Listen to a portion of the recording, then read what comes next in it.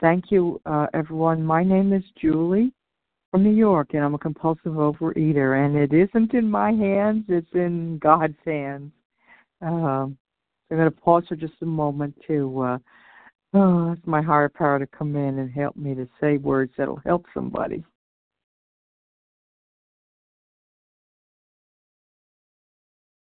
Like I said, I'm Julie, and I'm thankful to be here. Yes, I'm a 100-pounder. I came into this program where it actually stuck.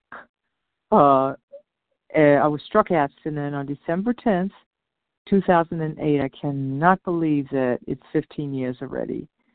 By the grace of God, the little thousands of decisions that I've had to make each day since that day have contributed to where I'm at now. I was a 100-pounder. My top weight was 310. I'm now 160. And recovery just keeps getting better and better because in my life, I never felt, I'm 62 now. By the grace of God, I haven't got an ache or a pain in my body, not taking any blood pressure or blood sugar medicine or any of that stuff, any of that, thank God. I cannot believe how light my legs feel. I used to think, that's all fine and good for thin people, But now I've become one of them. I was like, oh my goodness. But again, I still have the disease of compulsive eating. This is not cured. This is a gentle and loving daily reprieve, provided that I, as a child, in my heart, come to my higher power and do certain things that keep me on the straight and narrow in a gentle and loving and encouraging fashion. And there may be times when I royally do not want to do these things, especially when I'm in a rage or in a tear or in an anger. But again, there's that gentle God again, suggesting that I find ways to soothe myself and that I'm worth it to feel better, and that even if there's nobody else around to do the soothing, but that I'm full up enough in myself, and I've got my higher power to encourage me and love me and be tender to me and teach me how to be tender with myself and faithful to myself and reliable to myself and trustworthy to myself. And that all builds up my integrity so that when I'm then dealing with other people, how much more I can be reliable. And if I can accept myself in, shall we say, in a messy state and in a kind of unfinished state, which I think we all are, if I can accept myself and love myself, not always be thrilled necessarily, right? But then defer and rely and lean on my higher power, that tender, caring, compassionate, firm and yet gentle guidance, non-judgmental, non-critical. That's the only kind of God I could work with, really. And the God I grew up with was, loving but distant. I didn't think he really particularly cared about what I was eating, but yet, when you think about it, the Creator, really is interested in the kind of, free fuel and petrol I'm putting in my body. Just like a car manufacturer, really, of the Lamborghini or, what I'm saying, it's a Ferrari or something. You don't put diesel into them cars. You use a soft cloth to polish them cars. So I'm saying is that I went from being a broken down, jalopy of a car, who was, very jocular and happy with everybody, but deeply lonely and unhappy in myself. And no matter how much I ate, I would eat a whole gigantic meal, plus dessert, plus, mind you, diet sodas, of course. That made it all right? And still be as hungry, if not more hungry, at the end of the meal. Well, of course, physically I'd stretched out my stomach, but they tell us that the very same nerve cells that the messages for hunger, physical hunger, are that run those messages up and down our spine and our brain and so forth, are the very same nerve cells, bundle of nerves that carry the message, hey, I'm lonely, I need connection, hey, I'm empty, I need my God, hey, I'm empty, I need my fellows, hey, I'm empty, I need myself. I need to know myself. I need to love myself. I need to discover myself. So getting back to what I have now, here I am at 15 years later. And at times it gets harder because the stakes are higher. As my abstinence grows, and I'm not just talking about kind of quote-unquote strictly sticking to, a diet or a food plan that works for me, but rather the 9/10 of the iceberg of recovery is spiritual in nature. Is the minute thousands of decisions I make each day for integrity, for even when I don't know what the heck I'm doing, even when I'm highly emotional, upset, or lonely, whatever. Right. The point is that my abstinence, right, has to weather all weathers. Has to be there, that commitment, my willingness to remain absent despite heartbreak, betrayal, repeated betrayal, let's say, feelings of bitterness at times, feelings of pain, feelings of, ow, that hurt, that shouldn't have happened to me, feelings of, that's unfair, feelings of, oh, I didn't expect that to happen, feelings of, oh, I feel very stupid here, or I feel very lonely, or very sad, or very scared, out of my mind. I need to be able to notice, right, stick to my abstinence, no matter what I'm feeling.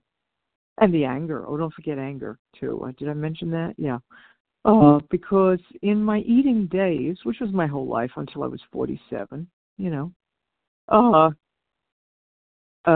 also tell us that before our conscious mind knows a thing, the unconscious mind has already made the decision for us. 10 minutes. I guess they timed it, I don't know, 10 minutes before the conscious mind is even aware that there's even a problem. In other words, so it's very tricky because the question is asked and answered before even by the unconscious mind. And so before I was even consciously aware of being angry, the food was already on a fork in my mouth. You know what I'm saying? So I was blissfully, or not so blissfully, as I was getting fatter and fatter and unhappier and unhappier, unable to walk after a while. And I had been a karate black belt, but back in the day when I was younger, and even in those days, I compulsively overate, and I had a bit of a tummy, and my legs still felt heavy, wooden, like lead. And I was always working out to exhaustion because I was using that to run away from my emotions. So if it was not borderline exercise bulimia, I don't know what you would call it, except that I just, ate. At that time also, I remember I was so fragile in my ego, let's put it that way, my healthy ego, that when one of the women who was training with me in karate said, oh, you look like you have a bit of a belly there. How much do you weigh? I said 150. She says, oh, well, why don't you do something about it? And so I went on a doctor, quote unquote, supervised fast with just you eat a powder once a day, and I became so weak after a couple of days that not only could I not train, but I couldn't get out of bed. And that thing was costing me, I don't know, what was it, $50 a week or whatever it was. The point was it was supposed to be good. It was the doctor supervised, but I couldn't not only could I not train in karate, but I could not even get out of bed. That's how weakened I had become. So I was willing to try any crazy thing. Now the other thing too is that twice in my eating career, let's put it that way. Oh boy, dubiously worded, right? I reached on a shelf in a big box pharmacy for the Dexedrine. I think I never bought it, right? But I seriously had my hand on the product, was going to buy it and take it, and what I understand that to be is either, if not a real form of speed, which decades ago they used to describe to women and people trying to lose weight, to speed up the metabolism, right? To take a drug, an amphetamine, to speed up the adrenaline and burn the weight off that way. Never, of course, dealing with the real problem, which was that I used food as a way to hide from my emotions, as a way to hide from reality, because I assumed that all reality was bad. I had come up in a very destructive, psychologically damaging, as well as physically and sadly sexually also, from a very early age, that started just invalidating and terrifying and isolating. There was no help. Even in an apartment building, they could hear me screaming routinely 7 floors down. Just the horror of it. So the reality is, so I had it in my brain that all reality is bad, and so I used food to escape from reality. I used food to escape from what was wrong with me, what was right with me, and I was taught to believe that everything was wrong with me. And so therefore, on the one hand, did I not always I always took the blame for other people's mistakes and bad things they did, but I also was hyper and super sensitive to any criticism, because I felt so bad about myself, and then I was codependent on top of it, so that the extra food that I ate, a lot of extra food, at one point I was eating 11 times a day. I remember shortly before I became abstinent, I kept a record of it briefly for a few days and saw that I was actually eating 11 times a day, cheap foods. But I had all that extra energy, quote unquote, eating very, very cheap foods that had no nutrition whatsoever. They were cheap, and I thought, oh, well, I'm saving money. But no, I became abstinent in December of 2008, and in September of 2008, I spent $900 on food, whether it was eating out or groceries, on a disability income. Right? Now, if that ain't insanity, I don't know what is, really, seriously. So God took me out of all that, but I had to become willing, and it took me a whole year to become willing. I was, as you know, I had ranked, first degree black belt, some, 15, 20 years prior, and to lose the ability to walk for me was akin to death. Even though I had many friends in the disability rights community who, wheelchair users, and try to impress upon us that one can have a quality of life, but not if one is a compulsive overeater, and I was doing this to myself. I had very, very severe, horrible fibromyalgia. And you see, the thing is, I'm one of these very, very, very stubborn, hard-headed cusses that God had to, for a whole year, give me these excruciating pains until finally I was willing to say to someone privately in another group that I was in, I think there might be a connection between with what I'm eating, don't tell anybody, and my inability to walk. And it turned out, lucked out, she had 22 years of abstinence in OA. The group that I was in had nothing to do with food, but yet here God had placed this lady in my life. She lived in Israel. I lived in America, and we spoke each night. For her, it was morning. And it turned out she had 22 years. So I then realized at that point that 22 years meant that abstinence was a long-term, viable lifestyle choice. And it is a choice. Every day that I choose not to use food to evade responsibility, to avoid reality, to try to make people do things what I want to do.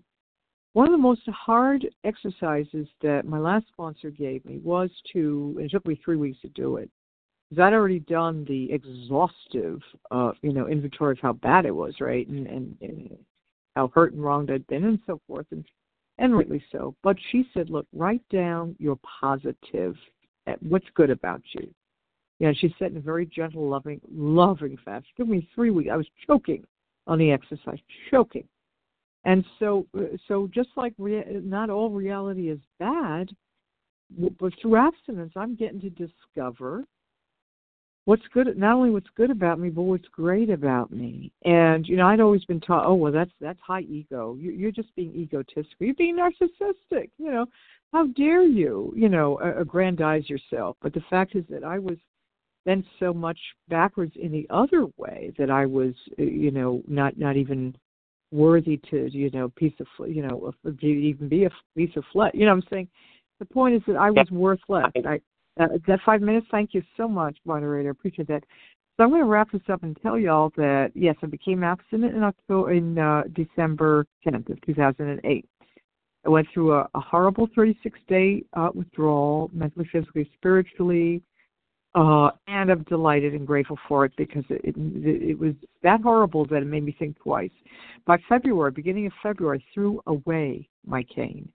And I began walking normally, no pain in my body. Now, in my particular case, I do without the sugars, sweeteners of any kind, flour of any kind, gluten of any kind, a way to measure my food, and depending on what is happening with my body, it'll be 3 meals, with pretty much nothing in between. There are times when that has to be modified, but my absence grows with me. Anyway, so where am I today? I am not only able to walk and run and just feel so light in my body, but I actually feel a sense of integrity. I feel like I have something useful to pass on to somebody. I could only hope, right? And it's funny because, God, by the way, is always make me do this qualification when I'm in crisis. At the moment, I'm homeless. I've been homeless for about a year now. And it's not like I'm sleeping out there in the street in the cold every night. It isn't. In fact, I've been very lucky the last few months that I've been indoors and with generally good people. And this experience has grown me a lot. But I will tell you that I have been able, by the grace of God only, and between the privacy of me and my higher power, to make that decision each and every day, despite being homeless, to be abstinent. So yes, abstinence is a viable lifestyle choice. I am not going to tell you it's easy because it isn't. It ain't.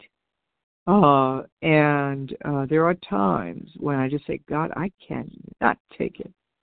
Or, God, please give me the self-control or the attitude and behavior you'd be proud of because I can't. That prayer is always answered.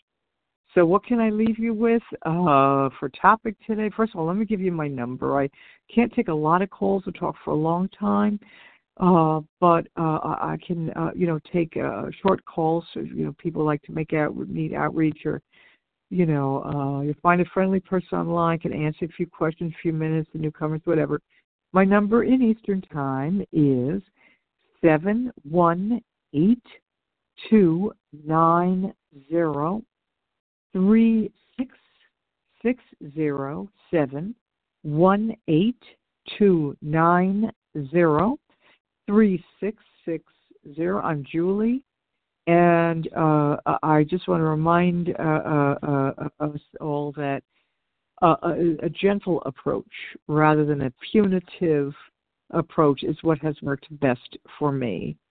My last sponsor, before she went to heaven, we worked together 5.5 years, and every week I spoke with her for an hour, and I'd feel like, lo, the devil when I first got on the call, and I would feel like an angel. I would feel so loved and so worthwhile at the end of our hour-long call. Bless her. She was so gentle and committed to her own recovery and her own absence of the day she died. So anyway, as a topic, I'd like to put forward powerlessness. And step 1, the blessings of powerlessness, sometimes the curse of powerlessness, but the fact is that all reality for me as a human being, as a compulsive overeater, begins with that step 1 of admitting powerlessness, and that it's okay. It don't make me a bad person. It don't make me nothing except a human, and I'm right where I'm supposed to be. I'm in the right place. I'm neither too high nor too low. It puts me in the right place in relation to God and other people, and that It's okay to be human. It's okay to be powerless, as long as whatever power I do have, I use for good in alignment with God's plan for me. And with that, I'm Julie, and I pass. Thank you.